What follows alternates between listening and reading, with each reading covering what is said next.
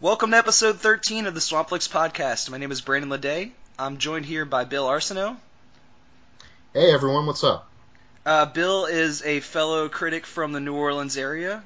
This is a podcast version of the movie review website Swampflix.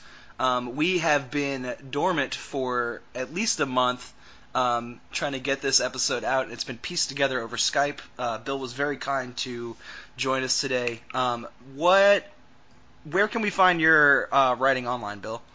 Well, I tend to do a lot of, I don't like to call it tweet film criticism, but I do write short bursts of reviews immediately after I see a movie at Bill Reviews on Twitter. But for full reviews, I write for cutprintfilm.com. I also write for movieboozer.com and occupy.com. And there's also an archive of the vast majority of my previous work at billarsenault.com. Awesome. So you watch probably even more movies than I do, which is really impressive. Just newer stuff coming out. Has there been anything in the past few weeks that's really stood out to you? Has been particularly great? Yeah, this past weekend, Shotgun Cinema did a film festival at the Broad Theater called True Orleans. I wasn't able to attend, but they were nice enough to give me an advance copy of one of their films that they were showing called Kate Plays Christine by director Robert Greene. This is a kind of a hybrid documentary narrative about Christine Chubbuck, the journalist who shot herself live on television back in the 70s. Yeah, and it's not so much about the event itself. It's more about this acting project that this actress, Caitlin Scheel, is about to undertake, where she has to play Christine and kind of embody her and almost transform into her and understand where her mind was at and, you know, all that stuff. And we see the lines blur between reality and nonfiction and fiction and documentary and narrative and all sorts of different things just blur and come together. And it's got probably the most tense ending I've seen in a long time. I would highly recommend hunting this down. I think it's currently doing the festival tour, but it should be coming to VOD or actual theaters within a month or two. Oh, wow. Yeah, I think there's like more than one movie in development about that story, too. Like, I think there's a narrative film, too. There is another one called Christine, starring Rebecca Hall.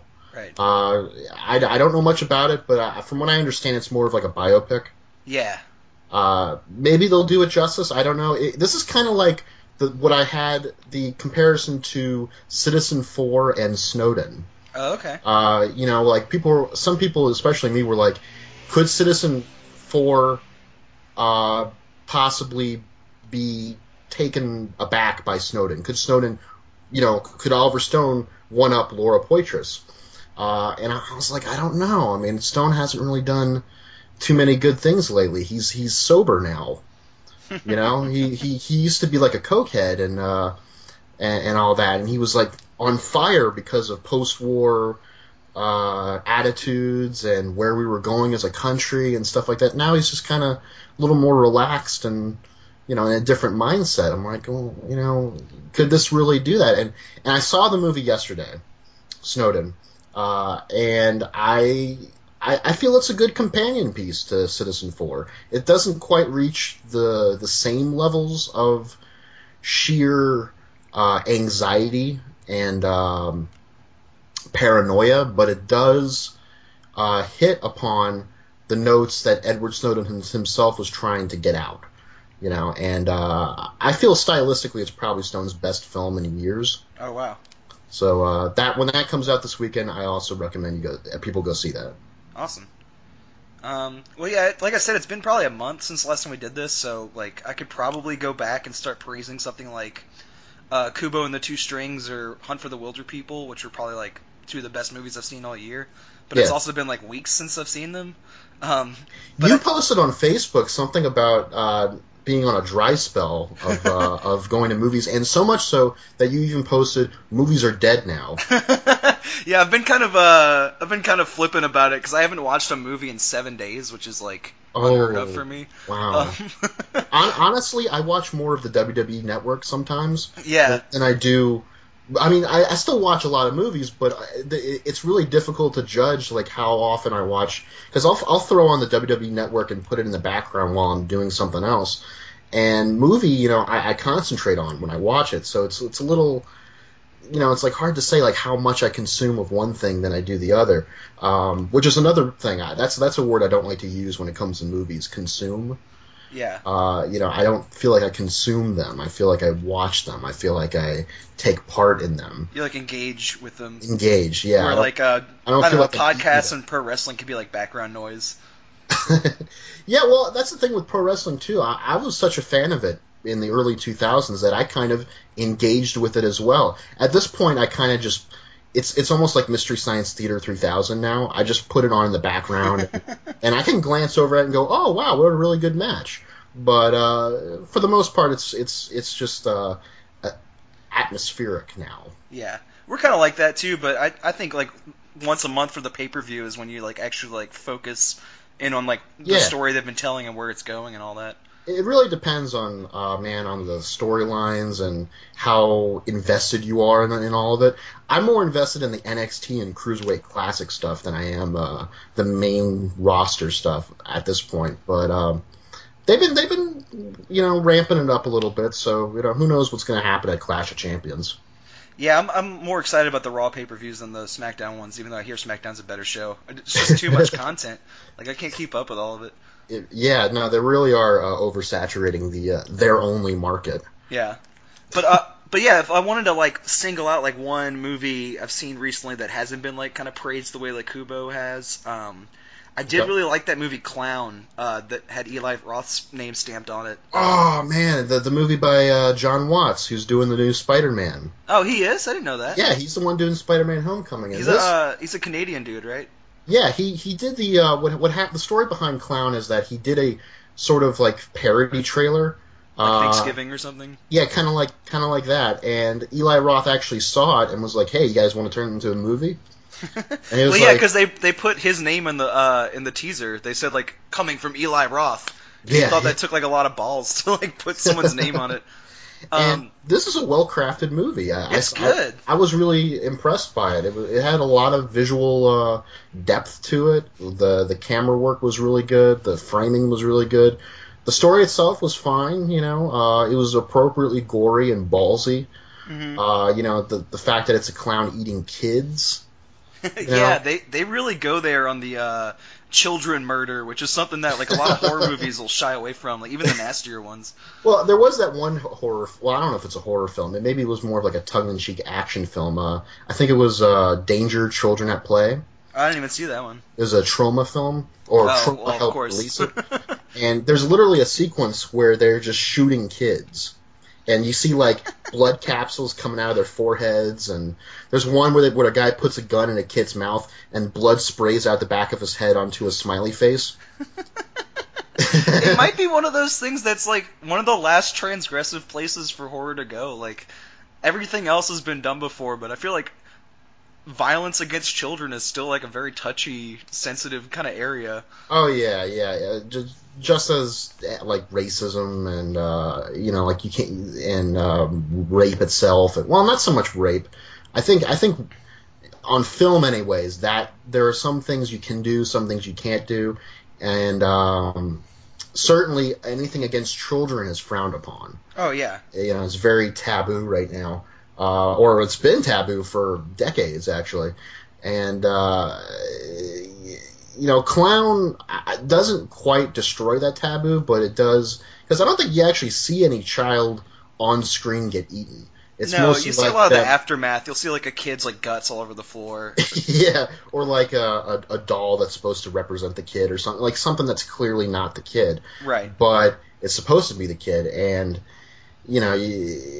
obviously you can't just put a child actor there and go, okay, we're going to blow your brains out or have you fall onto a bunch of knives and then we're going to have someone pretend to eat you like a zombie. Right. You know, the parents wouldn't approve probably, unless they were like the coolest parents on the planet. I mean, people let their kids go on wonder shows in about a decade ago, so Oh man, parents are out there.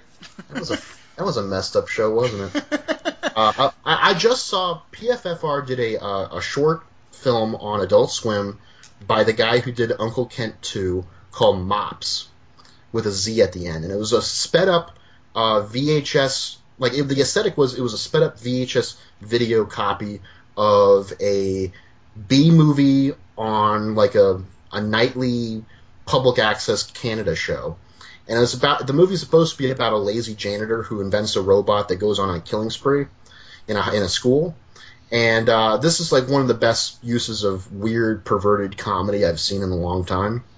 I'm a huge fan of VHS nostalgia, and I'm just, you just got me on a rant here about PFFR having done. They did Wonder shows, and that was their first thing, and now they're doing Mops, and they did Xavier, I think was Xavier Renegade Angel. That's a show I love talking about. I think one of the guys also directed that Pee-wee movie from this year, and that was very funny. I haven't seen that yet. Oh, it's very funny. Netflix just has too much stuff on it for me to get to in enough time. I'm still finishing Daredevil season 2. I want to finish it before Luke Cage, and that's just, you know, that's just a trial for me, man. It's like I don't want it to end. Well, bringing it back to Clown real quick. Okay. I watched The Fly, the Cronenberg one, for the first time for this episode of the podcast. You've never seen it before? No, I don't know why. I'd seen the Vincent Price one like a dozen times, but I'd never seen the Cronenberg one. Cronenberg was the first one I saw, and I think I saw it in high school or as a kid, and it didn't mess me up, but it certainly it's a movie that stays with you. Suffice to say. Yeah. Oh yeah. And I think Clown does a very similar thing where it's like a very gradual escalation of the transformation, where like a lot of monster movies you'll have this like quick, almost like werewolf transformation where the guy turns into the monster. And Clown is a very like incremental step up until you get to this demonic clown monster in the last act that is just so different from the human you start with. And I really appreciated watching those two movies close to each other. And joining us for that conversation, also over Skype, was my buddy Dustin Koski, who I know from various film spots on the internet, kind of the way I've met you. Okay. But before we get into that, you and I are going to talk about this movie, The Flesh Eaters, from 1964. Ooh, yes. Definitely. And all that's coming up right now.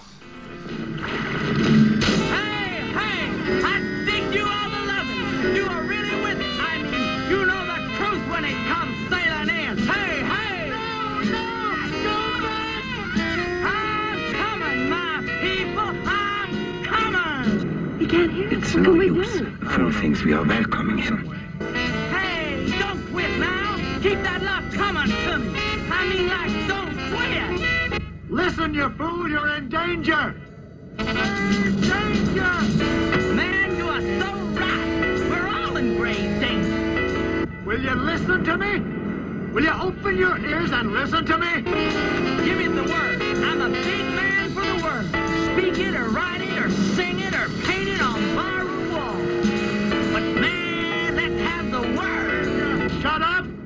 Shut that big mouth of yours before you wind up a skeleton! Love drying up, Mac. I don't feel it flowing to me anymore. You're not sending any more of my people. You've come too close to shore to turn back now. So you better listen closely. There's something in that water that eats flesh. I said eats flesh. People! Right down to the bone! And now it's time for our Movie of the Minute section. Usually this is where James and I bounce back and forth recommending films to each other. Obviously this is Bill's first episode of the podcast, so... He's taking it easy on me today. Yeah. Well, this was originally recommended for James. I was trying to pair something with The Fly that would kind of work as a good like monster movie. And I went for The Flesh Eaters from 1964. It's this... It feels a lot like a old Roger Corman B picture in its early goings because it is from the right era. It's a very small budget, small cast. I'm just going to do a quick rundown of a synopsis. This Okay. This drunk leading lady, this Hollywood actress, and her overworked assistant take a small charter plane from an alpha male pilot and they get shipwrecked on a small island because of a storm. There they meet an evil European scientist who is, unbeknownst to them, cultivating this flesh-eating virus that he plans to weaponize. Somewhere in there, a beatnik caricature named Omar also becomes shipwrecked, and the evil European sort of kills them one by one with his virus, mostly as experiments, just to see what he has on his hands and what he's working with. Yeah. The reason I think this is an important movie is because it does lure you into a familiar territory with that Roger Corman feel. Like, it feels like A Beast with a Million Eyes, something you're kind of used to. But then there's these sharp, contrasting visual effects that are like some of the most horrific violence I've ever seen from that era of film. The flesh eaters themselves, you don't really get to see what they are. They're these tiny silver shiny spots of light on the film, but the gore of them eating flesh off the bone is this hideous effect where you just see this like black and white blood oozing out of people and guts. Late in the film, someone gets shot in the face twice, and there's these gaping holes in the eyes. And I was just really struck by how campy the Roger Corman half of the film is, and how much that clashes with that like grosser 80s gore look. So I guess I got to ask you, since this is your first time watching it, what did you think of the Flesh Eaters? Oh my God! You brought up Roger Corman, and I don't think Roger Corman gets enough credit for his work on films, not just in his efficiency in making the films, but also in daring to show certain kinds of content. One such example that I can think of off the top of my head was a movie called The Undead, which was made fun of in Season 8 of Mystery Science Theater 3000, the sci-fi years. And in that movie they dealt with issues like, not so much issues, but concepts like psychotherapy and time travel and just weird things like that you wouldn't expect. If you're throwing together a B movie, you should go for the obvious stuff normally. Like, okay, just put a guy in a monster suit, have him chase some half-naked women around, and end it all with the man and the woman getting together, looking over at a nuclear bomb explosion. It's at mushroom cloud footage. Instead, he went for something a little, not just a little, very different, and many times went for very different things. Now, this movie wasn't done by Roger Corman, I don't believe, but no, this is the voice of Papa Racer on the old Speed Racer cartoon directed this movie. That's pretty cool. I like that. I like how these things are kind of connected to different diverse things that you wouldn't expect. It's kind of like I just saw Rob Zombie's 31 2 weeks ago.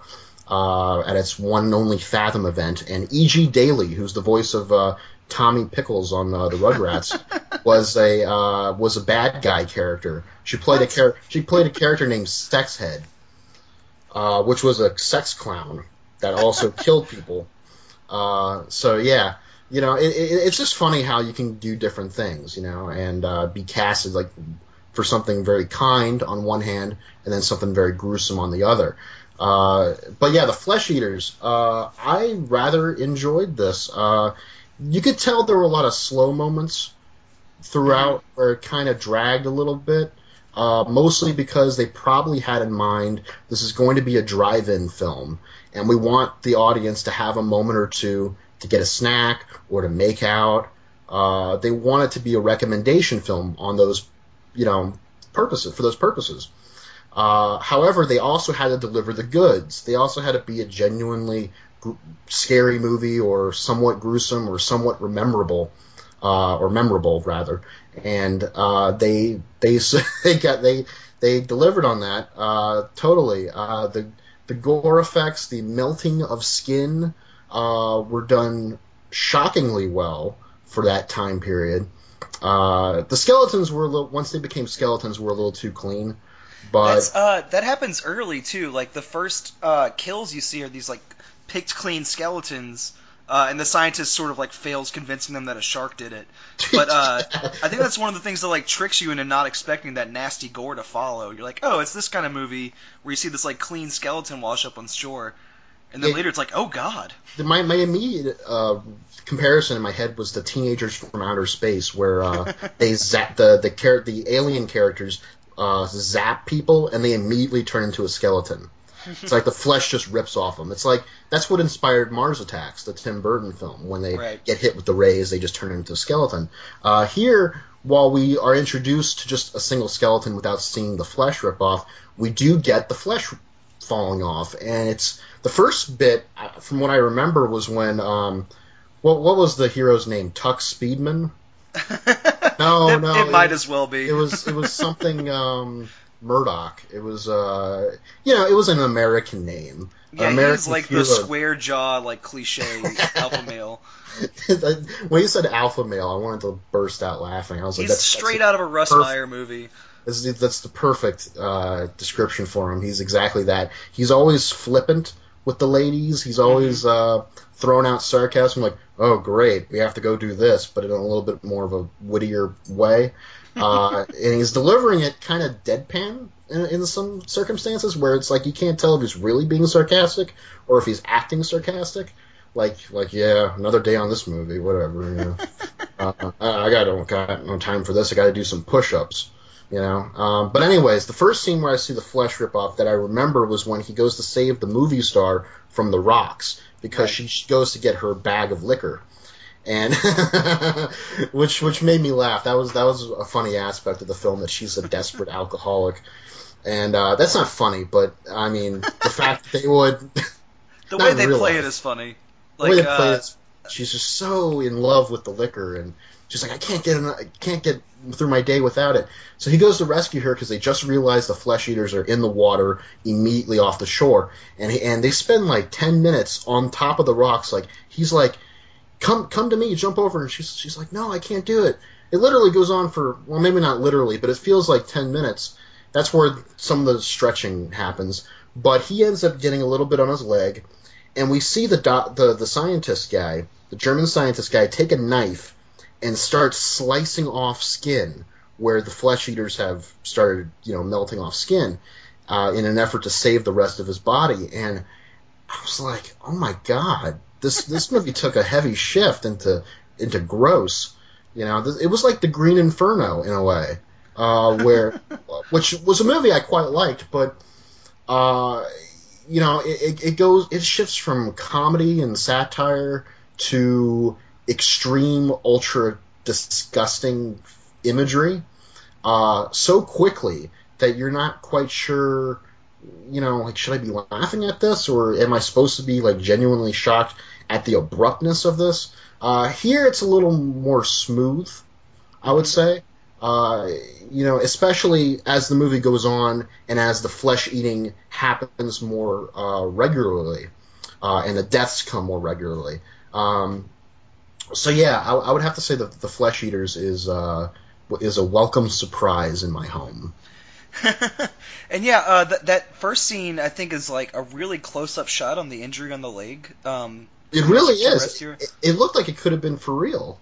Yeah, like you would expect like a movie from this long ago to kind of cut away from that, but it's very up close inside of it. And the effect that they got was they poked holes in the actual film strips, so you get these bright flashes of light coming out of like this like hamburger meat on his leg. It's really gross and really affecting. That was like an effect they used to do back in the black and white sci-fi days, where they would they'd cut, like you said, they'd cut the film or scratch the film to create laser shots. Right. Like we're going to shoot a laser out of the spaceship, but how do we do it? Oh, we just scratch the film and cause like lightning bolt or something. And it's like, that's kind of time consuming, isn't it? But whatever. It works. And here it definitely works, because you can tell it definitely is a special effect, but it gives you the impression that there is something in the water or on the skin. And this movie has a monster that's a lot like the monster in The Happening, which wasn't a monster at all. The monster was the wind. Right. Or the plants. And what can a plant do Well, it can send out, some weird odor or whatever that causes people to kill themselves, I guess. And that was a weird, stupid movie, but which Roger Ebert quite liked. I think for the wrong reasons he liked it, but that's just my opinion. You can even when he's wrong, he's fun to read, though. Even when he's wrong, he kind of makes his case well. Like, oh, maybe I should like this movie. But then you watch the movie and you're just laughing at it, at how how bad it is. But it kind of reminded me of that in a way, in how you're using a minimalist idea, something that you can't quite see, but it's there. Like, oh, it's in the water. Oh, what is it? Is it a shark? Is it something big that we can film? No, it's microbes. Yeah, they don't even know what to call it. They call it, like, the shiny stuff and the silver stuff. Like, it's such a vague menace. And I think the funniest scene of that is when Omar first enters the frame. He's paddling in on his boat. And they're like, no, go away. Go away, you dumb idiot. yeah, he keeps calling him a stupid idiot, like Chris Jericho or something. And Omar is this over-the-top caricature of a beatnik. Like, the characters in Bucket of Blood would blush if they saw this guy. Like, he is so ridiculous. Yeah. And he just doesn't see that there's a threat in the water at all. And that scene, I think it's kind of pointing fun at itself, that, like, how big of a monster can this be if you can't even see what it is, or, you know what I'm saying? Yeah. It's a very, like, silly character, and it's a very silly moment. I don't know. I don't know if it was supposed to directly make fun of the movie itself. Maybe a little bit. I think it was more like a shoehorned, this generation needs something to kind of see themselves in, because people, like to say that movies are kind of a mirror of the times. Mm-hmm. And so let's throw a beatnik in there, because it's the 60s. And but the problem is they didn't really get what a beatnik is. Yeah, exactly. It's like the movie The Beatniks. There was a movie in the 50s or 60s called The Beatniks, which was really just about a group of punks. They weren't really beatniks at all. They were just young kids that were robbing people and mugging people and stuff. And the movie was more about the music industry than it was about beatniks. Which made it great for riffing for Mystery Science Theater. I keep going back to them, but this is very similar territory to what they usually cover. Like, I could see them watching the Flesh Eaters. They might as well do that for the new season that's coming out on Netflix next year. Yeah, but the beatnik guy, that guy completely took me out of the movie when I saw it. But then it brought me back in like a minute later, just for the sheer fact that he was existing in this movie. I thought the whole time, I thought what was going to happen was the crew that was going to deliver the new shipments to the doctor, that was going to be the new people. And then when that guy comes, he just dies immediately. Oh, yeah. The guy who's supposed to deliver the new equipment or whatever, the relief guy, he just burns up immediately and the boat drives off. And I was like, oh my God. All that time for that, huh? Right. But the beatnik, I like that it can surprise you in that way, though. Like, a lot of the different ways I was expecting it to go, it just wouldn't go that way. Like, you would think that Omar in that first scene, like the idiot with the record player, would be the one that gets eaten, but he hangs around for a good bit. and then his death. That, I guess spoilers are kind of, we. Oh, this is a spoiler-friendly podcast. That's it. Go for it. Okay. All right, good. The German scientist, who was clearly evil from the get-go. You don't land on a deserted island and meet a friendly person. It's typically someone who wants to get out of the public eye. He's just chilling, talking about the weapon of love, and I wanted to get into nuclear weapon, man. I wanted to get into nuclear physics, man. I wanted to split atoms. I was like, dude, you couldn't even split an apple, but whatever. The scientist guy is like, okay, this guy's a dummy. I'm just going to experiment on his ass. And he creates a cocktail of the Flesh Eaters that he tricks him into drinking in the most silly of ways. He's like, yes, we should celebrate, huh? And he goes to drink, and the doctor's clearly not taking a sip himself. He's just kind of putting it up to his mouth, looking devilishly. And it doesn't work at first, but then the beatnik guy finally stops talking like a beatnik for 2 seconds to acknowledge that his stomach is bursting from inside out. And now he's like, there's something in me! Oh my God! It's coming out! Ah! And I thought, so now you're talking like a human? So this whole time it was just an act for you, right? Like in the universe of this film, he's pretending to be a beatnik dummy. You know, and maybe in that's reality, some like audience revenge. Like I think maybe Omar's supposed to be a little phony and a little annoying, and maybe you get a little pleasure out of him being eaten in that moment. Because he is such a little twerp. Case, and the fact that they would dedicate so much time to him really made me laugh and was kind of fascinating in a really perverse way. And then of course the kills come one after another after that. Not necessarily from the Flesh Eaters specifically. There's the movie star who is I don't remember if she was trying to seduce the scientist or if she was just trying to figure out what was going on. I think she's trading. Case, I think she's trading sex for survival. Because the day before, the scientist says, basically, he makes the argument to her that brains are sexier than brawn, which I mean, that's not something you can appeal to somebody in a verbal argument. And she realizes that he has the upper hand. If that anyone's going to survive, it's him. So she tries to sort of reopen that negotiation and be like, I'm going to be your girl. And I will basically have sex with you if you get me off this island alive. And for that negotiation, he basically just stabs her. Yeah, and with a Dracula stick, the stick that you stab Dracula with, he stabs her with, and for that specific weapon kind of surprised me. I was like, why does he have that? I guess it's a stake, so he could use for tents. But still, it was a stake nonetheless. And I thought, well, couldn't he just throw the Flesh Eaters on her face? Like, why does he got to do this? And then he just buries her for temporarily until she comes back to life all of a sudden. Was that because of the Flesh Eaters, or was that just a surprise at the end? When she comes back alive? Yeah. I think that was just a surprise. Like, I think that he thought he could just sort of tuck her away.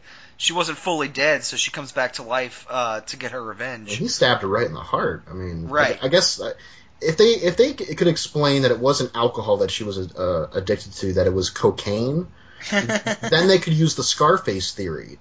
Because Scarface got shot like 1,000,000 times, and it took the shotgun blast to the back to kill him, but he was getting shot like 1,000,000 times in the front, and it was because he had that rush of cocaine in him that was keeping him alive for at least for a few extra moments.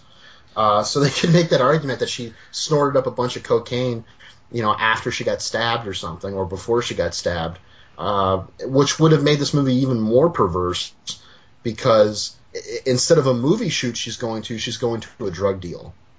And in her suitcase, it's not alcohol, it's cocaine. After watching DiCaprio crawl through the snow after getting attacked by a bear, I can pretty much believe anybody coming back to life in a movie. Well, he didn't die. I mean, he just got severely injured. I think that's a low-key zombie movie. I'm not sure he survived that bear attack. That's an interesting theory. I'd like to. That's something that's worthy of exploration, I think. The Revenant. But yeah, the Flesh Eaters, man. I mean, when she comes back from the dead to stab him is when they discover the weakness of this monster they created. Oh yeah, like he kills her again, and then they're like, "Let's team up to kill the monsters." Right, and basically what happens is he thinks that he can neutralize the silver stuff by electrocuting it, but really what that does is it coagulates it into this giant monster that looks straight out of a Roger Corman movie. Like it looks like the Beast with a Million Eyes, and it gets bigger and bigger the more silver stuff gets electrocuted. Once she gets killed trying to get revenge on her own death, which is a weird concept, she bleeds onto the monster, and it's revealed that blood is its weakness, and that's what kills it. Which is very strange, because if you're going to eat someone's flesh off their bone, you're going to be exposed to blood. So that seems kind of like oxymoronic almost, that this thing that eats flesh would die from exposure to blood. Maybe the microbes were able to eat the flesh and leave the blood somehow, but then they go underneath the blood and they pick apart I don't know, maybe on a microbial level it works, but not when you're a coagulated monster. When you become that monster, then I guess you are vulnerable.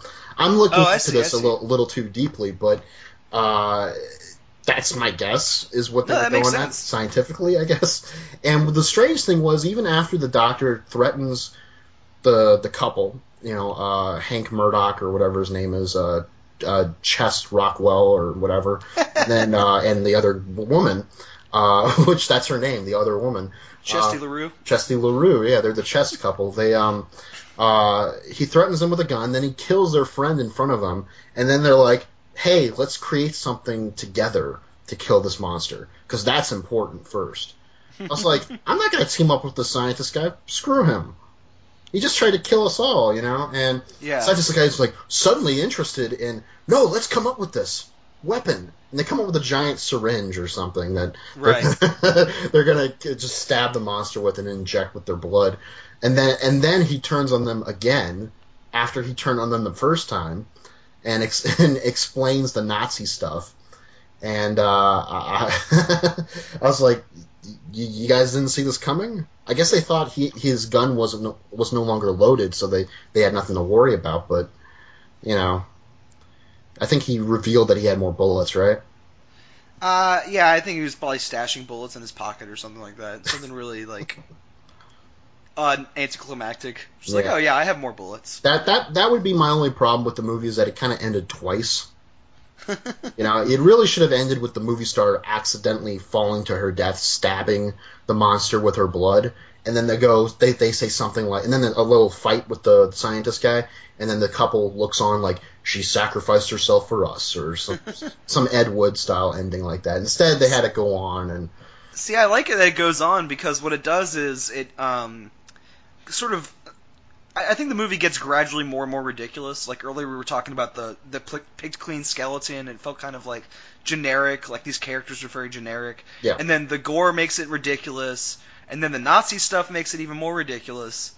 Then you get the Corman monster, which is very ridiculous. But after she kills it, they end up electrocuting more silver stuff in the water, and it creates this gigantic monster that's like the size of the island itself. Like, it's so big. Yeah. And I think that's I would miss that if it wasn't there. That second gigantic monster. That's true. That's true. It reminded me of 10 Cloverfield Lane at the very, very end, when it's revealed that, in fact, spoiler, aliens have in fact landed and they're attacking, and one alien in particular is attacking Mary Elizabeth Winstead, and she has to throw like a Molotov cocktail into its mouth or anus or whatever, right? And and it's this long extended sequence that, I mean, it in my opinion doesn't drag, but certainly is an extra bit of dessert on top of this heavy movie of drama and tension and everything. And in The Flesh Eaters, that's kind of what happens, is the second ending happens. They kill the scientist, or they're about to kill the scientist, but then Chuck Speedman goes up to the, or Tug Speedman, I'm sorry, what's his real name? Doesn't matter. Captain America. He gets his syringe, he's got his scuba gear on, because that's going to protect him from microbial flesh-eating creatures, I guess. And I didn't think scuba gear was that tough. But anyways, he goes up to it, and he's like slowly going up to it, and we see the King Kong special effect, where it's like they film him on like a, I don't know if they used blue screen back then, but they used some kind of screen technology, and then they shoot the monster separately, and then they superimpose it onto the negative, and that, I will agree, while it was a second ending to me, it would have been missed had it not been in there. Yeah, I just really like the ambition of that moment, because everything is so small, and like you said earlier, the monster's very vague. Yeah. So for me to pull out this giant, this is what you were probably expecting, this is your giant Godzilla-sized monster, to pull that out in the last minute and then immediately get rid of it, I really liked that aspect of it. Yeah, no, definitely. I guess it was a go big or go home kind of moment, right. Like we spent some money on this movie. Let's give them a show at the end, So. Well, speaking of the money, there's just like a couple little like weird production details I really like. The original version of the movie was released in 1962, and then they released it 2 years later in '64, a second time with some footage removed. And part of the problem with the distribution was just that they had no money. Like, you can tell watching this movie that it's a very cheap affair. Like, the cast is small, the sets are cheap. And the reason that it's so, like, it's such like a passion project in that respect was that it was funded off the game show earnings of the director's wife. She was on some like 60s game show that nobody remembers, and won enough money to fund this like horror movie that her husband wanted to make. That's kind of noble, I think, as a film buff myself. I mean, I don't know if I would spend my money making this, but I would probably put it aside and try to save it a little bit. But maybe that's what they did. They took a portion of it and did this. But I could totally see doing that, like someone doing that and congratulating them and shaking their hand. Yeah. Like I think that's totally a cool thing to do. Yeah, and horror movies are a good way for someone with that amount of money to break in and find a quick audience. And you see a lot of like small budget directors go for that. Yeah. But the second time they released it in '64, to help promote it, what they did was they did this sort of William Castle gimmick where they handed out packets of instant blood to audience members. So that if you happen to get attacked by some flesh eaters while you're in the audience, you just pour some instant blood on them to get them to go away, I guess. Did they ever have like a flesh eating monster come in there and try to scare people? kind of like in Joe Dante's Matinee. Yeah. It's definitely that same gimmick. I doubt they had little silver stuff crawling all over people's legs in the theater. They just shine the lights of the theater on them. Like, oh no, it's the lights. They're coming. Yeah, I guess that was on the ushers with the flashlights to pick up the slack. Or they get Christmas lights or something. Yeah. Is there any sort of like final thoughts on the film you wanted to put out there before we wrapped it up? I'm just glad that this was on YouTube. Because, and for free, not so much that I wouldn't pay for it. I think I would totally pay for this. If a Blu-ray ever came out, like a restoration, this was actually well restored looking. It was, the version I saw looked pretty clean. But if there was an official version with like a commentary or some kind of behind the scenes stuff going on it, or at the very least, trailers for other films that came out of that era, I would totally buy it. This was a complete surprise. I had never heard of this movie before this podcast, and in preparation for it and in learning about it and finally watching it, I was wholeheartedly impressed and taken aback by it even. There was one shot in the movie that I really liked that was, and there were a lot of shots, but there was one shot in particular where a German scientist has his gun pointed at both at the couple, and the couple's far away on top of a little hill, and and the camera is the point of view of the gun. Yeah, and a little hardcore Henry moment. Yeah, I know, right? I thought, oh my goodness, they thought of that back then. That's pretty interesting. I know silent film filmmakers used to do similar things, but this was particularly impressive for B filmmakers to do, I thought. And there's a couple more shots like that. There's a shot of, I think, the leading man, or maybe it's the scientist. It's one of the two guys. They're on the beach, and the shot is very close up to their face, but the focus is deep enough that the couple walking behind him, you see them in just as much focus. And it's like, am I watching an art movie? Yeah, it was. Like, I thought I was watching trash. It was a good scene. That was Tug Speedman. It was a close up of him. He was in the corner. He was like in the left side of the frame, and on the right side was everyone in the background as they were coming towards him. And then he laments at the fact that there are monsters in the water. And then the camera spins down, and we see the lights in the water and then the sand and everything. And he's like, "We got a problem." It was like a Jurassic Park moment or something. Like along those lines where it's like, I got a bad feeling about this. Or Star Wars even. That's where they were. I'm not comparing this to Star Wars. I'm just saying it was like it was a moment like that where, you know, things just got serious. You know, it just ramped up a little bit. And for that, they brought out the heavy guns in the cinematography. They actually did something a little clever. And that was a nice thing to see. Yeah, definitely. I guess if I wanted to say anything on the way out, just I think this is one of those movies that could be a prime candidate for like a good remake in that it's not perfect, but if they wanted to remake the same scenario, there's a lot of room to play with making it awesome. And if they did it, I would love to see Willem Dafoe in that German scientist mode, sort of in that Wes Anderson comedy vibe he does usually. Like, he could go really over the top with that Nazi role. I'm just imagining that right now, and I'm thinking like of him in Grand Budapest Hotel where he did his Nosferatu gangster impersonation. Yeah. You know, with the teeth and everything and the haircut. He's just got that face. I mean, he's blessed with such a wonderfully intense face.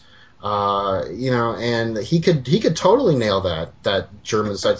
But I don't know. Do you have to add an air of maturity to that? Because not that he doesn't have maturity, but he's got more pronounced evil features than he does features of a kind old man. So you would have to find like someone with a cross between someone who's clearly a scientist and someone who could transform into a bad guy. You know, not just purely a bad guy. Yeah. So that's a challenge for a casting director right there. Well, I don't know if that day will ever come. I highly doubt it. It's just a weird thought. So that about wraps it up for this time. Definitely want to have you back on soon. Yeah, probably next episode. I can't wait. I know we got some plans for the next episode, and I'm already in early preparation or re-preparation for that, based on the suggestions you've thrown out. And yeah, I can't wait to come back. Sounds awesome, man. And if you wanted to watch Flesh Eaters, like Bill said, it is on free on YouTube. You can also get a slightly more cleaned up version on VOD for, I believe, about $5 or $4. So it is very widely available, and it is definitely a surprising watch if you're into that Corman B-Picture kind of fandom area. So enjoy.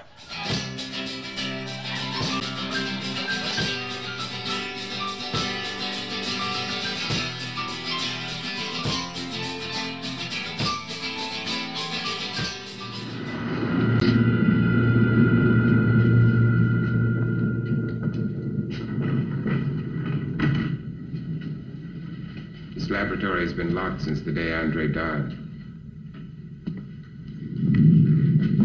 It's just as he left it.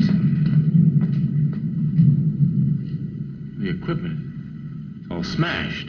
Yes, he did it. In a blind rage to destroy the machine he created because it destroyed him. It destroyed him and your mother. Because he ventured into areas of knowledge where man is not meant to go. Well, that's pure superstition. There are no areas of knowledge where man is not meant to go. 50 years ago, stupid people said man was not meant to fly. Father did research in the transmission of molecular structures. I know that. Just tell me what happened. Very well, Philippe, I will tell you. Yes, it's true. Andre did do research in the transmission of matter. The device you see lying shattered there was built to prove his theory that solid, three-dimensional molecular structures can be transmitted instantaneously through space, much in the same way as a television image is. But a television image is merely an electronic representation of light and shadow. Andre's machine actually disintegrated the molecules of solid matter and then reintegrated them again in a different place. Eventually, Andre gained such confidence in his machine that he put himself through the disintegration-integration process. He successfully transmitted himself.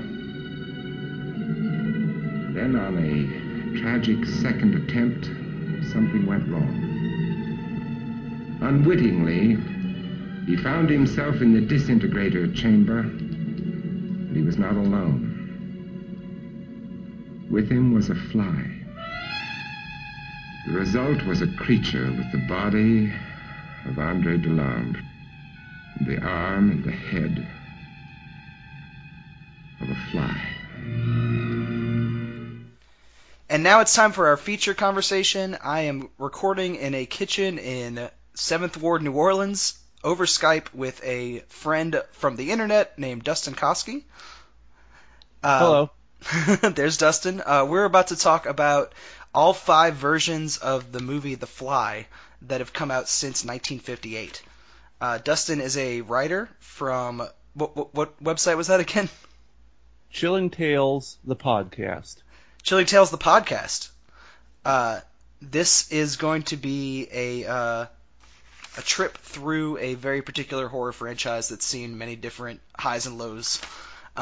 Starting with 1958, adapted from the short story by George Legellen, a Vincent Price horror movie in which Vincent Price does not play the mad scientist, and the movie itself is a murder mystery instead of a straight-up mad scientist horror film. What did you think of the original The Fly, Dustin? I think it holds up. Might not be like quite the 1950s classic that you get with The Day the Earth Stood Still, because I'm not really finding it quite so resonant on a thematic level. And I think the climax is kind of silly beyond the special effects and the audio, but we can talk about that in a minute. Yeah. I was just kind of surprised every time I watch this that what you expect versus like what a 50s audience expects is completely off. Like, you know up front that this woman killed her husband, and then the movie sort of winds back in like a flashback framing device for you to figure out why she killed him. But as like a modern audience, you know that it's because he turned into some kind of strange hybrid monster. Probably the advertising even back in the day gave away why. Yeah, really. And I wonder how well how well known the short story source material was. Even like people might have even known from that. I don't know. I think by the 1950s, sort of science fiction in print wasn't quite so ghettoized, but I don't think it would have been too mainstream, so I doubt your average viewer is very familiar with the story. Right. And in the theater. Do you think that was kind of the same thing with like a lot of Twilight Zone episodes? Like, yes, definitely. Yeah, they sort of popularized sort of that ghetto of genre literature. But I guess the main mystery of the movie, then, if you know where it's going, is why she presses this button to operate a literal press to kill her husband. Why she pressed it twice is the main mystery. Kind of an anticlimactic answer. True enough. Whoops. Is why she did. Well, I guess she basically just should have crushed him with his arm on the press in the first place, and was covering up her tracks, because the human fly hybrid at the end of this tale is literally just a man with a fly's head and a fly's arm, but otherwise he's just a human specimen. Right. Do you see anything from this source material that would maybe lead to the Cronenberg version that came in the 80s, which I guess is the much more popular version at this point? I guess kind of the fact it focuses more on the emotions of the couple and that sense of drama and tension than it does on the hardware of the science. I mean, obviously this isn't too plausible what's going on anyway, but I think sort of the thing in a lot of 1950s stuff was people just got so giddy about the technology that they would kind of tend to throw bland characters in there. Right. And yeah, there is a romantic through line through all 5 of these movies where there's always some kind of romantic push and pull. But yeah, this one and the Cronenberg one I think have like the strongest sort of romantic plot to them. Yeah, definitely. I guess as far as the science goes, we should explain briefly just that these fly people are being created through a teleportation device that's not quite perfected. Atoms are rearranged, and then what are they? I'm trying to think of the word he uses. they're disassembled and then reassembled on the opposite end of the room in a separate device, and it works fine on still objects, but whenever they try to do it on living objects, that's when these sort of disgusting monsters are created. Mm-hmm. Do you see any sort of paranoia or reason why people were scared of this? Paranoia? Yeah, like what is the... Not really. I wouldn't say... I mean, it's not like he's forcing people into the machine, so I don't think the average person would fear that I'm going to be put in that thing. Exactly. Like it's like if you think of movies like Them or Godzilla or something like that, there's like an atomic fear. I'm just wondering where like this fear of this rapidly advancing technology is coming from, other than that it's new and difficult to understand. Well, probably nah. No. Well, something I did appreciate was the sort of gradual nature of the guy slowly turning into the fly. Even though I guess we know where it's going, it happens in stages. You don't exactly understand why she's driven crazy by these flies or why he covers his head with a shroud until you see that full like Halloween costume at the end where he has like the one arm and the big fly head.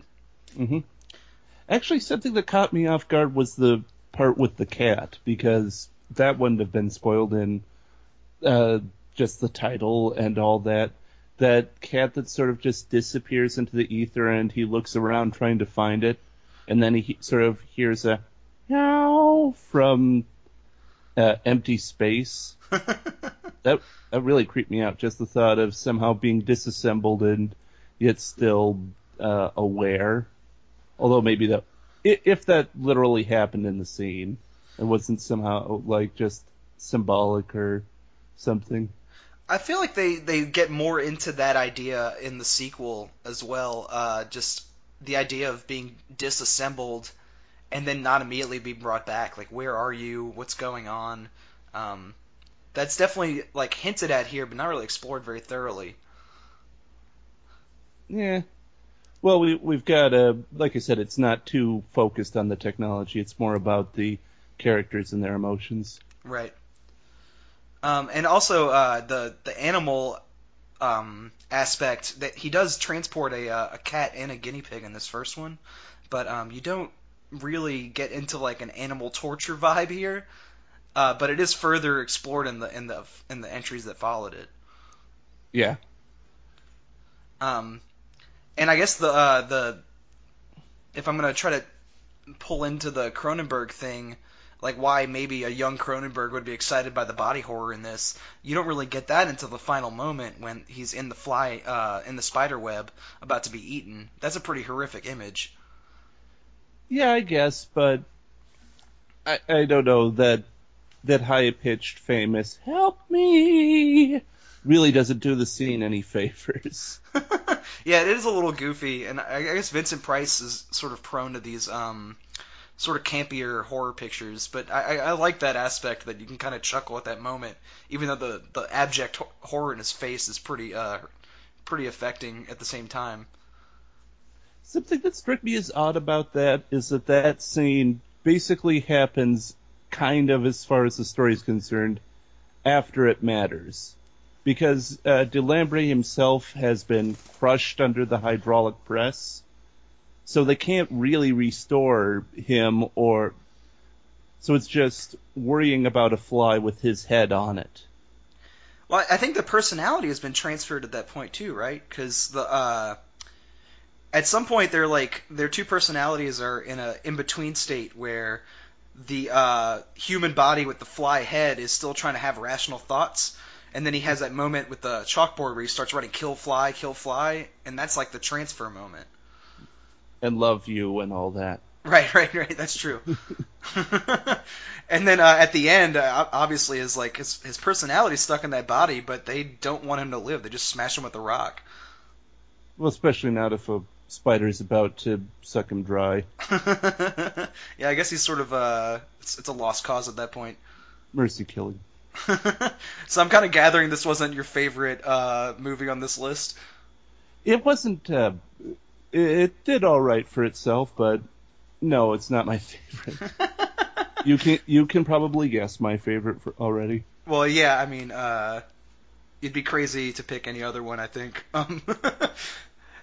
So, rushed to production a year after that was The Return of the Fly in 1959, which really is just a quicker version of the same story, except that you have Delambre's kid is the fly scientist picking up his dad's work, and the only thing they really changed was they made his head bigger.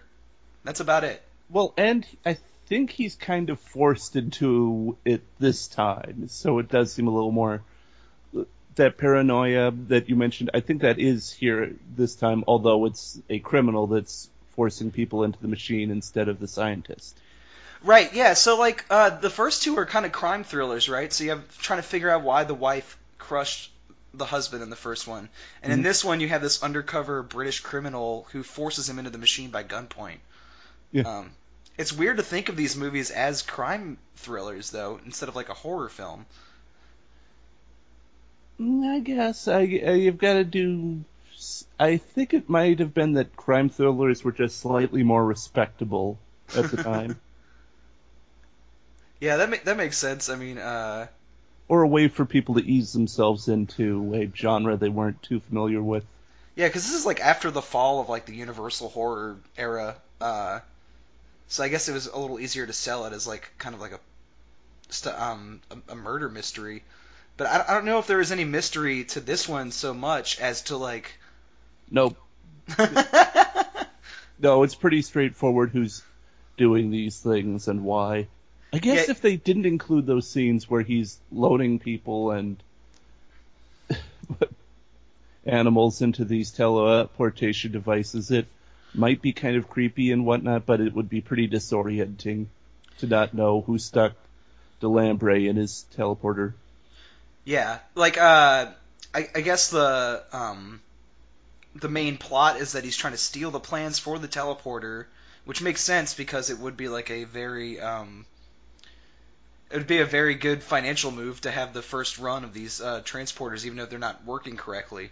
But once they reveal that he is an undercover criminal and then he's like selling out his lab mate, there's really no other territory for it to go other than to see someone turn into a monster. Right, and kind of a tragic monster in that I think I saw him a few times while he was running when he was in fly mode. He had to hold on to the fly prosthetic on top of his head. Yeah, because they made it so like cartoonishly big. Yes. And yeah, like the little help me cries you were talking about earlier, they come a lot earlier in this film. And you can hear it like distinctly of this tiny fly, and it should be buzzing, but instead you just hear a little help me, help me. Well, I guess they felt they needed to personify it so that there would be some reassurances that they'd actually catch the thing this time and possibly save the day. Right. Instead of this being another tragedy. Yeah, they do come to a happy ending where he ends up restoring his human self, which is kind of ridiculous. Well, they do try to redeem themselves a little bit on that point in the third one, but that's for later. Yeah, that's true. I guess before we move on to that, I'd just like to say that there is one moment of this movie that I thought was pretty horrific, and it's when the criminal transfers a cop and a guinea pig in the same transporter. Yes, those hands, those are much creepier than they should be. Almost creepier than the fly thing for some reason. Yeah, the fly is so cartoonish because the head is so big, because apparently the transporter now malfunctions and causes gigantism. But with the cop and the guinea pig, pretty much their DNA doesn't even transfer at all. It's just their literal hands are swapped. Yeah, but like human hands turned into paws, they just look very, very deformed instead of like another species somehow. So it's kind of got an uncanny valley effect as opposed to something you can't really relate to or imagine.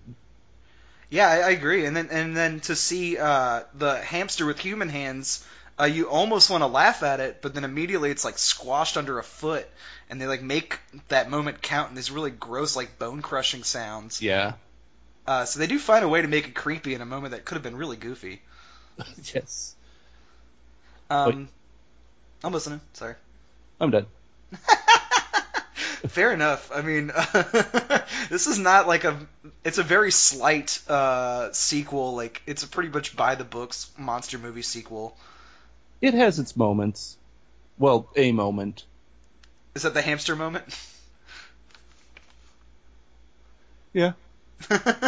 Yeah, I do like that they tried to accentuate some ideas from the first one, like the animal test subjects are a little more fleshed out, and what you were saying earlier about them like sort of leaving someone out in the ether before bringing them back. They sort of drag that out as much as possible here, which is interesting. Yeah.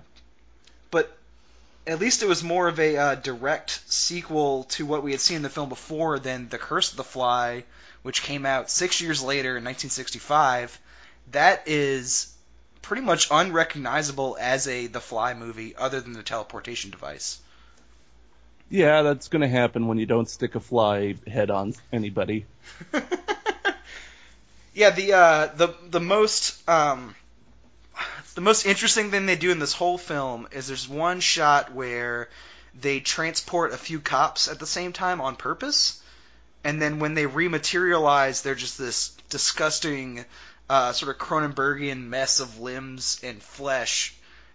But that's like 10 seconds in a otherwise just slog of a sequel that has nothing to do with the two movies that came before it.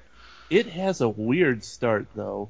I was not expecting anything like the fact that the movie starts with Patricia, the romantic interest for the scientist main character, breaking out of an insane asylum.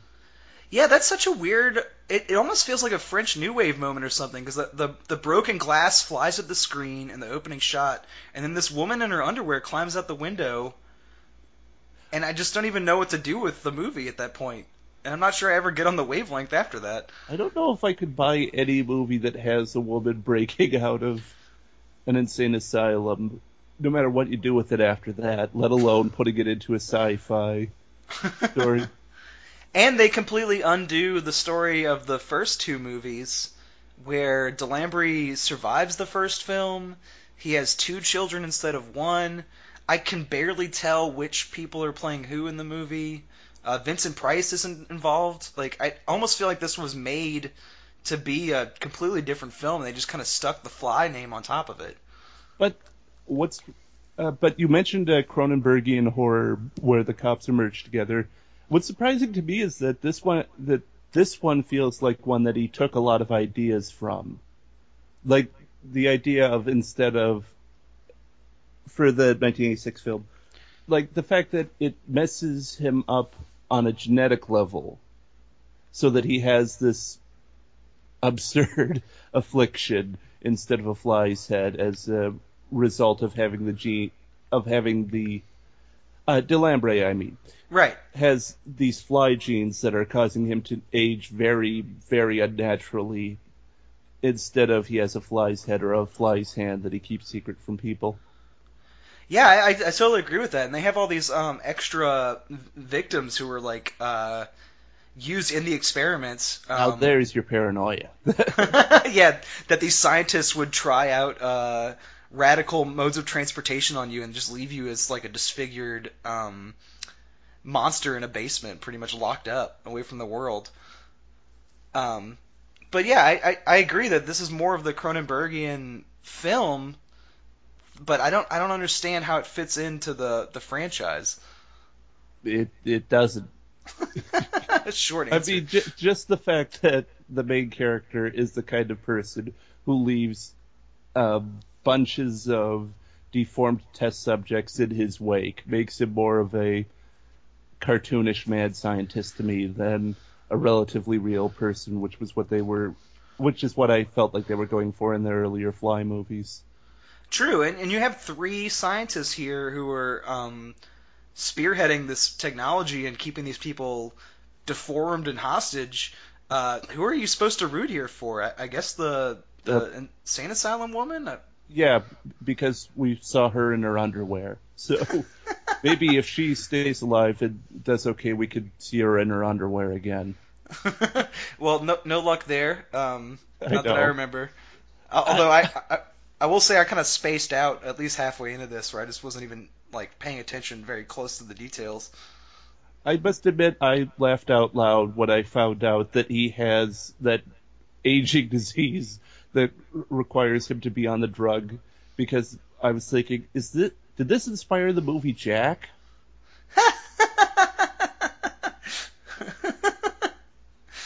That is a valid question. Why would Francis Ford Coppola ever make Jack? That was the director, right? Ka-ching. Yeah, that's as good of an answer as any I've ever heard why he would make that movie. That man had a lot of debts from his 80s bombs. Fair enough. Was I don't even get into that. I have a few questions about that. I'm about to do some looking up. But yeah, it's kind of weird to like have a sequel just completely undo the backstory that came before it. It's got these kind of nauseating wide-angle lens pans across like a science lab where you see all these bleep bloop machines that don't really do anything. It's just like a hard movie to look at and to follow. And at the end, it asks you like, is this the end? And I was just thinking to myself, like, I fucking hope so. Like, I never need to see anything like this again. Really, the end should have come before. The answer is no, this is not the end. The end of Return of the Fly was the end. Yeah, there's really, like, no need, if you have any interest in watching these films, to visit Curse of the Fly. And I think they kind of knew that. It was never released on VHS. Or Laserdisc. It kind of went straight to DVD, like on a collection of like the first 3 films. So no one really was like hankering to see this film after it first premiered. It really all it's got to offer is that it's kind of loopy and it's surprising, and it goes in some somewhat surprising directions, and it's kind of good from a curiosity standpoint that it had a surprising amount of influence, apparently, on the Cronenberg movie, but no, it's definitely not essential viewing for the series. And that rapidly aging thing you were talking about as well, that comes up pretty heavily in The Fly too. It's like kind of the main plot point. So and it's still kind of silly. Oh, it's very silly. But yeah, maybe it influenced better art, but for the most part, you could just completely ignore it. And then, obviously, the franchise took a 2-decade hiatus after that, until Cronenberg's 1986 film sort of reinvented the first one into a completely new story and became the disgusting special effects horror romance that it is. I will say that I watched this for the first time for this conversation. I don't know how I had avoided it for so long, but it is quite a work. Yeah, I only saw it pretty recently too. I don't know why. He's one of those directors where like I have a few of his movies like in probably my best of all times, like at least Videodrome, and I still like have a large amount of stuff to catch up with him. I guess it's something to do with the fact he's kind of a cold and distant filmmaker who makes movies that are kind of fun, but that don't pull so much on the heartstrings, so he feels like somebody you watch out of respect instead of necessarily pleasure. Yeah, it's kind of an ordeal every time you watch it. Like I really liked Maps to the Stars from last year, but I don't think I would return to it that often. Like I think once or twice is probably enough for a lifetime for that kind of movie. Yeah, I certainly haven't seen Dead Ringers since I saw it. Yeah, but those like gynecological instruments from that movie kind of stick in your mind, even though you don't want to return to them. They kind of live with you. Definitely, and some of the creepy conversations, even that they have as kids. But anyway. Oh yeah. Well, back to The Fly. Well, I think if you're gonna call him like a cold filmmaker and a cold storyteller, there is a passionate, erotic center to this film between Jeff Goldblum's scientist character. I think his name's Dr. Grundle. Brundle? Yeah, Seth Brundle. Seth Brundle, and then Gina Davis is like a reporter who is in on the ground floor in his new discovery about the transportation. And they do have a passionate, erotic center that makes like the transformation horror of the second half sting a little bit more than it would otherwise. Yeah, definitely. Especially that, I especially like the fact that she has sort of another male admirer who is a coworker who isn't a villain. He isn't. I mean, it isn't like they're trying to make Seth Brundle extra likable by making this guy bad. No, this other guy, this competitor, is completely right about him. That he's dangerous and crazy, and he genuinely tries to help Gina Davis during the climax. That's the impression I get. Yeah, actually, they kind of like switch positions because in the beginning, I mean, this man's her coworker, right? It's like her editor at the magazine. He starts off kind of as the jerk, so he kind of breaks into her apartment. He's got this invasion of privacy thing, and somewhere in the movie that turns into general concern for her well-being, while Brundle himself becomes more and more of a threat as he transforms into this inhuman monster. Evolution and change. Seems appropriate with the sort of biology and gene-obsessed movies that we've got going, that there'd be evolution. Some kind.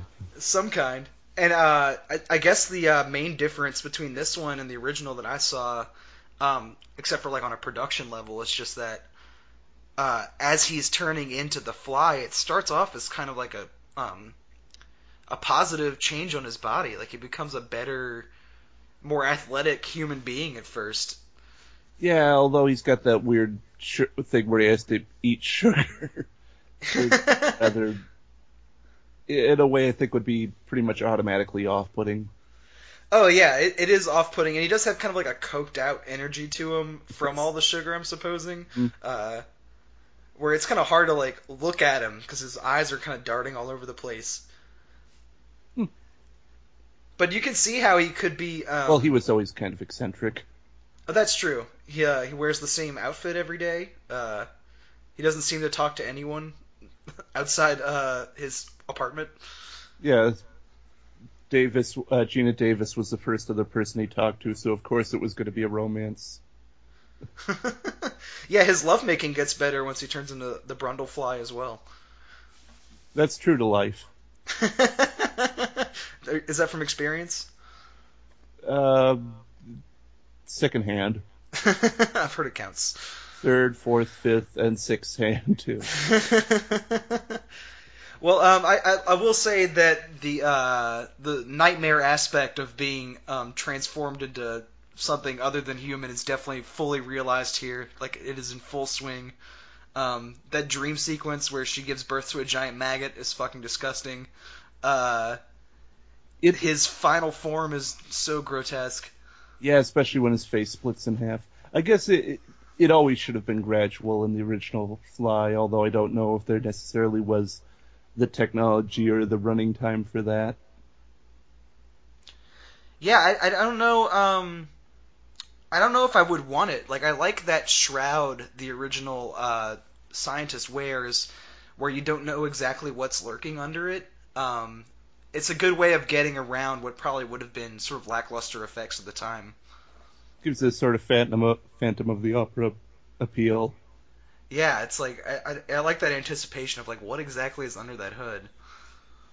Although somebody being half fly, half in between the fly head and the human head, that's so much worse than just the fly head. True enough. And that is something interesting that this movie sort of got rid of, is in the original, there's two bodies, right? Like there's the fly body with the human head and the human head with the fly body. Or I probably just said the same thing twice. But in this one, they combine the two bodies into one thing, and their genetics are actually like combined more thoroughly, to where it's this one grotesque monster that's neither human nor fly-like. Like if you saw the final monster in this movie, it's not like a fly would be the first thing that came to your mind. No, it would not be. I guess they wanted to make damn sure that the studio didn't order them to do another help me thing. Well, yeah, instead of help, he wants to start a new family with his new beloved. He wants her to become a fly person as well.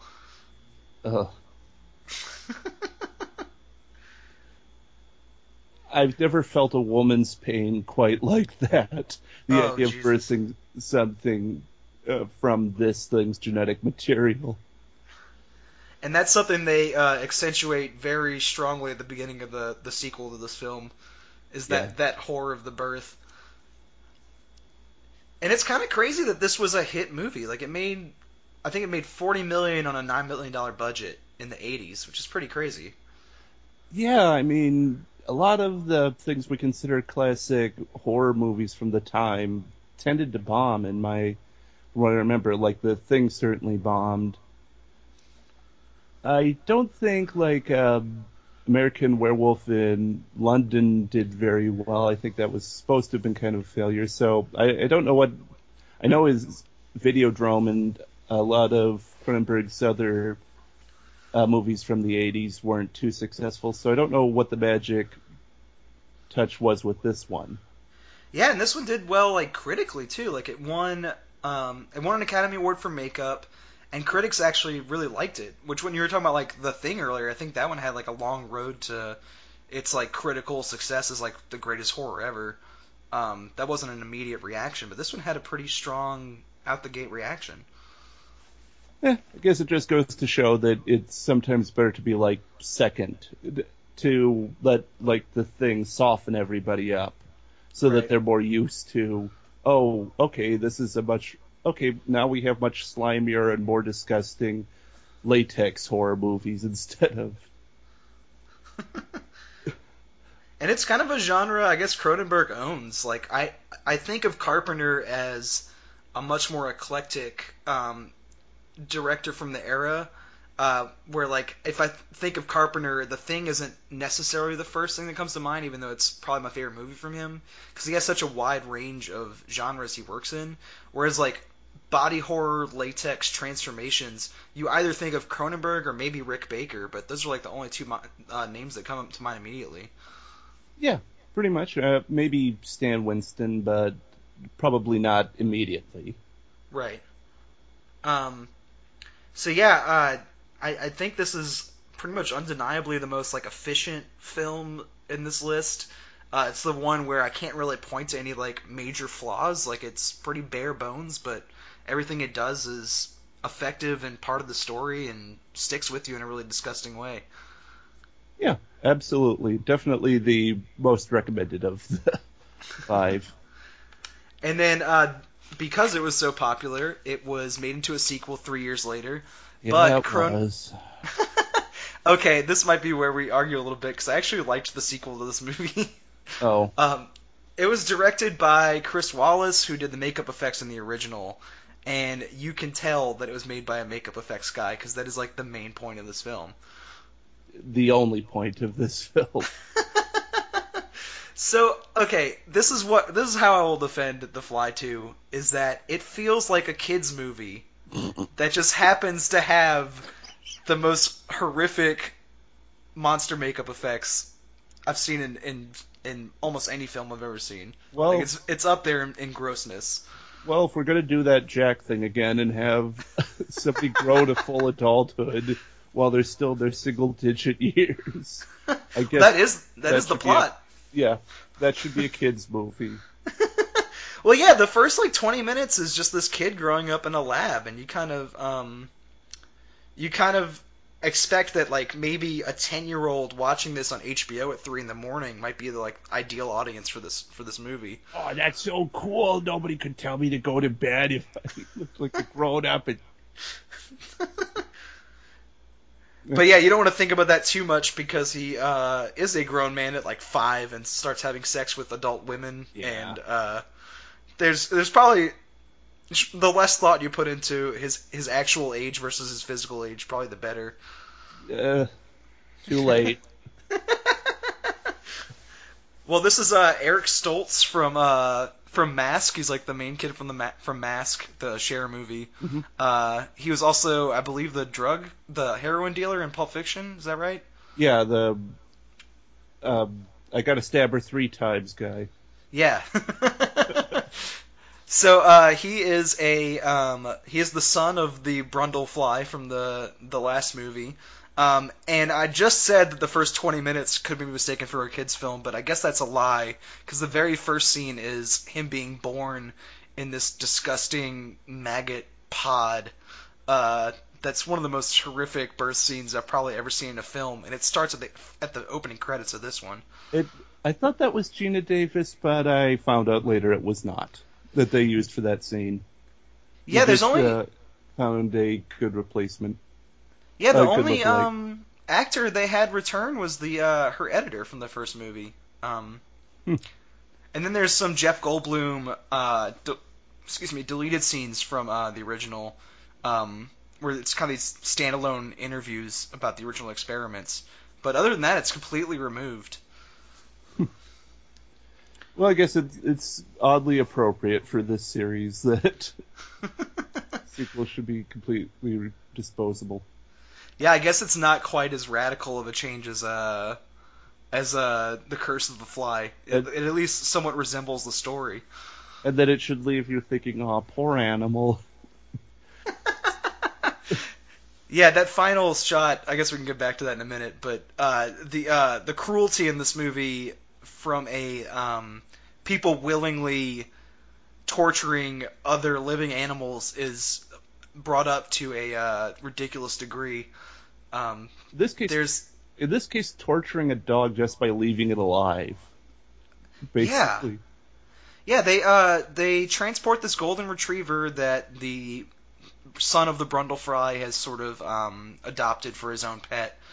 They transport it, and it comes out just wrong. I don't even know what to say other than wrong. It is a grotesque object that they created.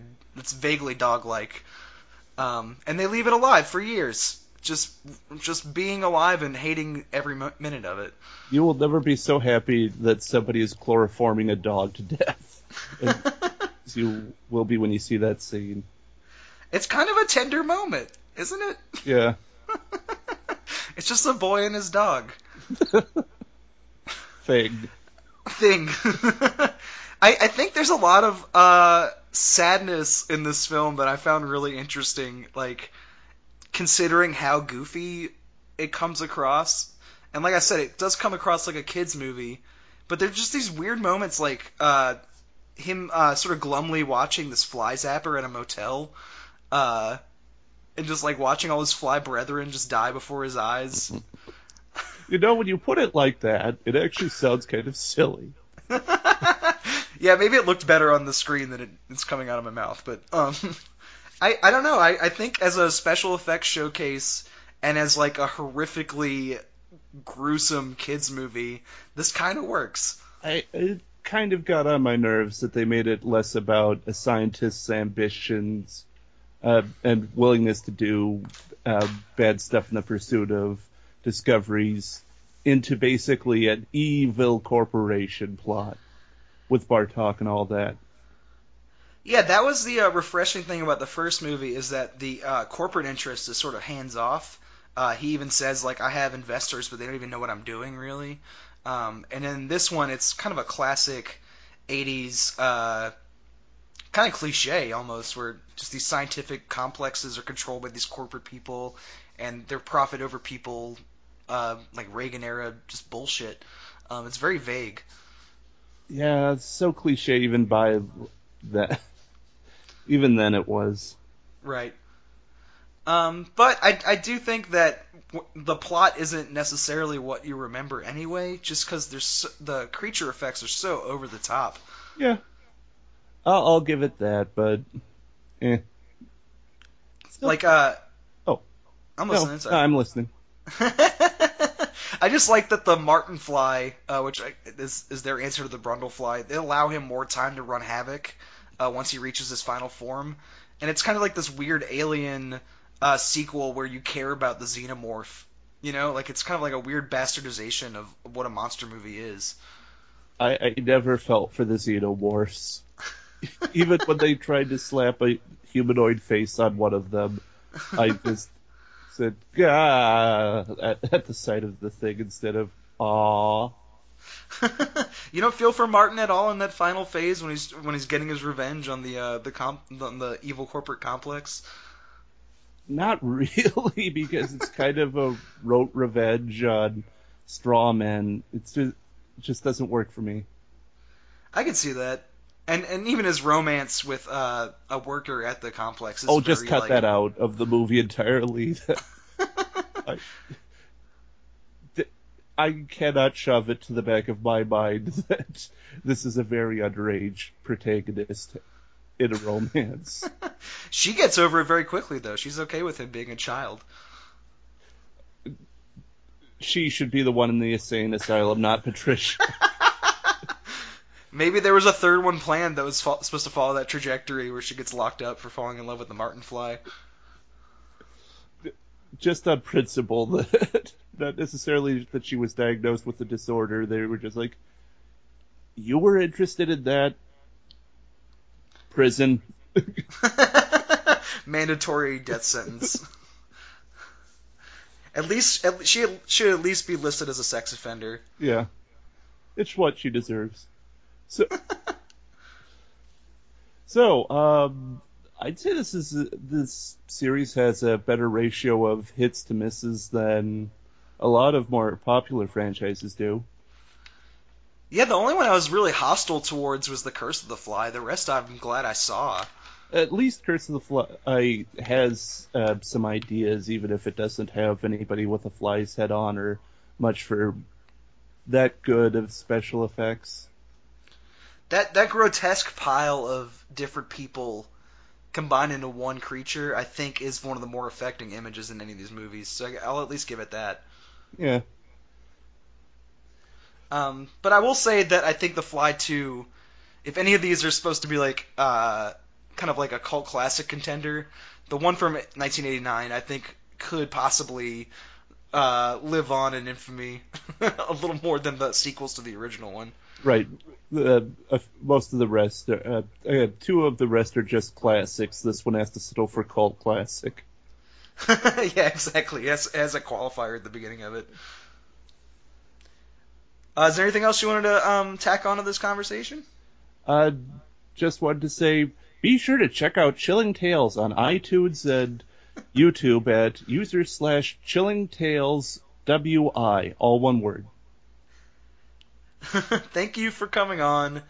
Thank you for having me. This was fun, and these movies were interesting. Yeah, this was a good binge watch. They were varied enough so that it was not like watching the same thing over and over again. Mm-hmm. I will give them that. But also thank you for dealing with this experiment in Skype technology where the delay is a little disorienting. I hope it... I'm making it more awkward now than it already was. So maybe we'll have you back on for something down the line. Maybe a little less dumb. Maybe I'll meet James. Maybe so. Yeah, that was a fool's errand trying to get all three of us on the mic today. Sorry.